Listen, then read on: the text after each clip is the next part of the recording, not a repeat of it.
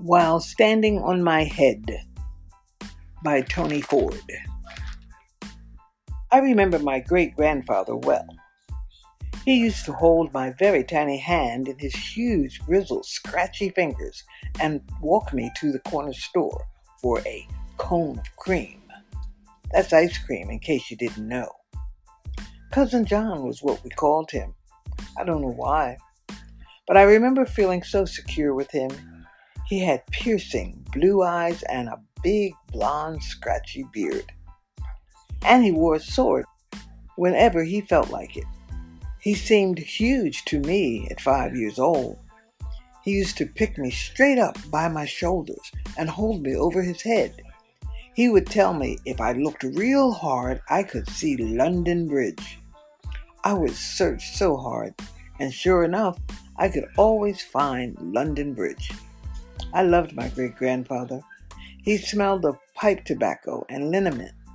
I guess it was, but I loved it. I would crawl into his lap and look out the second-floor window with him while we sat together in his huge black leather rocking chair.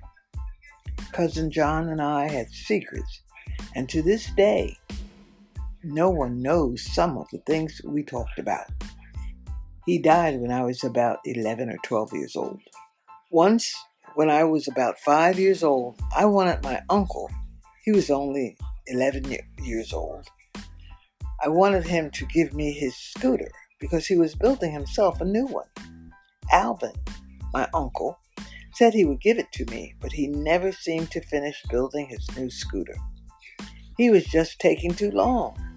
So I went to Cousin John and asked him to make Alvin finish building his scooter.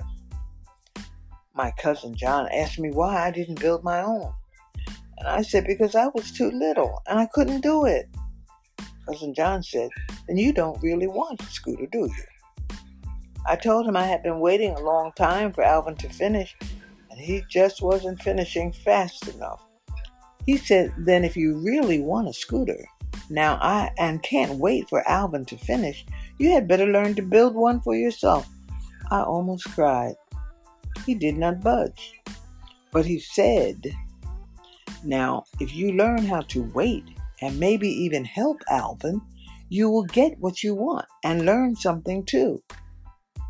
That seemed to make sense to me, but I still wasn't going to have a scooter anytime soon. Then I did cry. So, Cousin John tried something else. He said, I'm going to give you one of my secrets, okay? He took me to our rocking chair, and I climbed into his lap. He laid my head on his chest, and then he told me this. Remember what I'm going to tell you, child. Repeat after me, but keep it to yourself and remember it. Always say to yourself that I can pick corn out of chicken shit with a knitting needle while standing on my head for 6 months if I have to. I can do whatever I want to do. I looked at Cousin John, but had no idea what he was talking about. Because it was Cousin John, I said, okay, can I have some ice cream?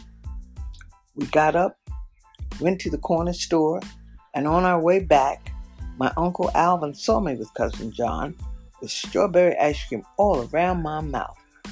I was smiling and didn't care at all about some old scooter. And besides, Cousin John had let me cuss. I think I initially remembered this advice because my Cousin John had let me use a cuss word. I then think I forgot it for many years. Later on in life, I remember having one of those aha moments when it came to me what he was really saying. I can do anything I want to do if I'm willing to do it and take long enough.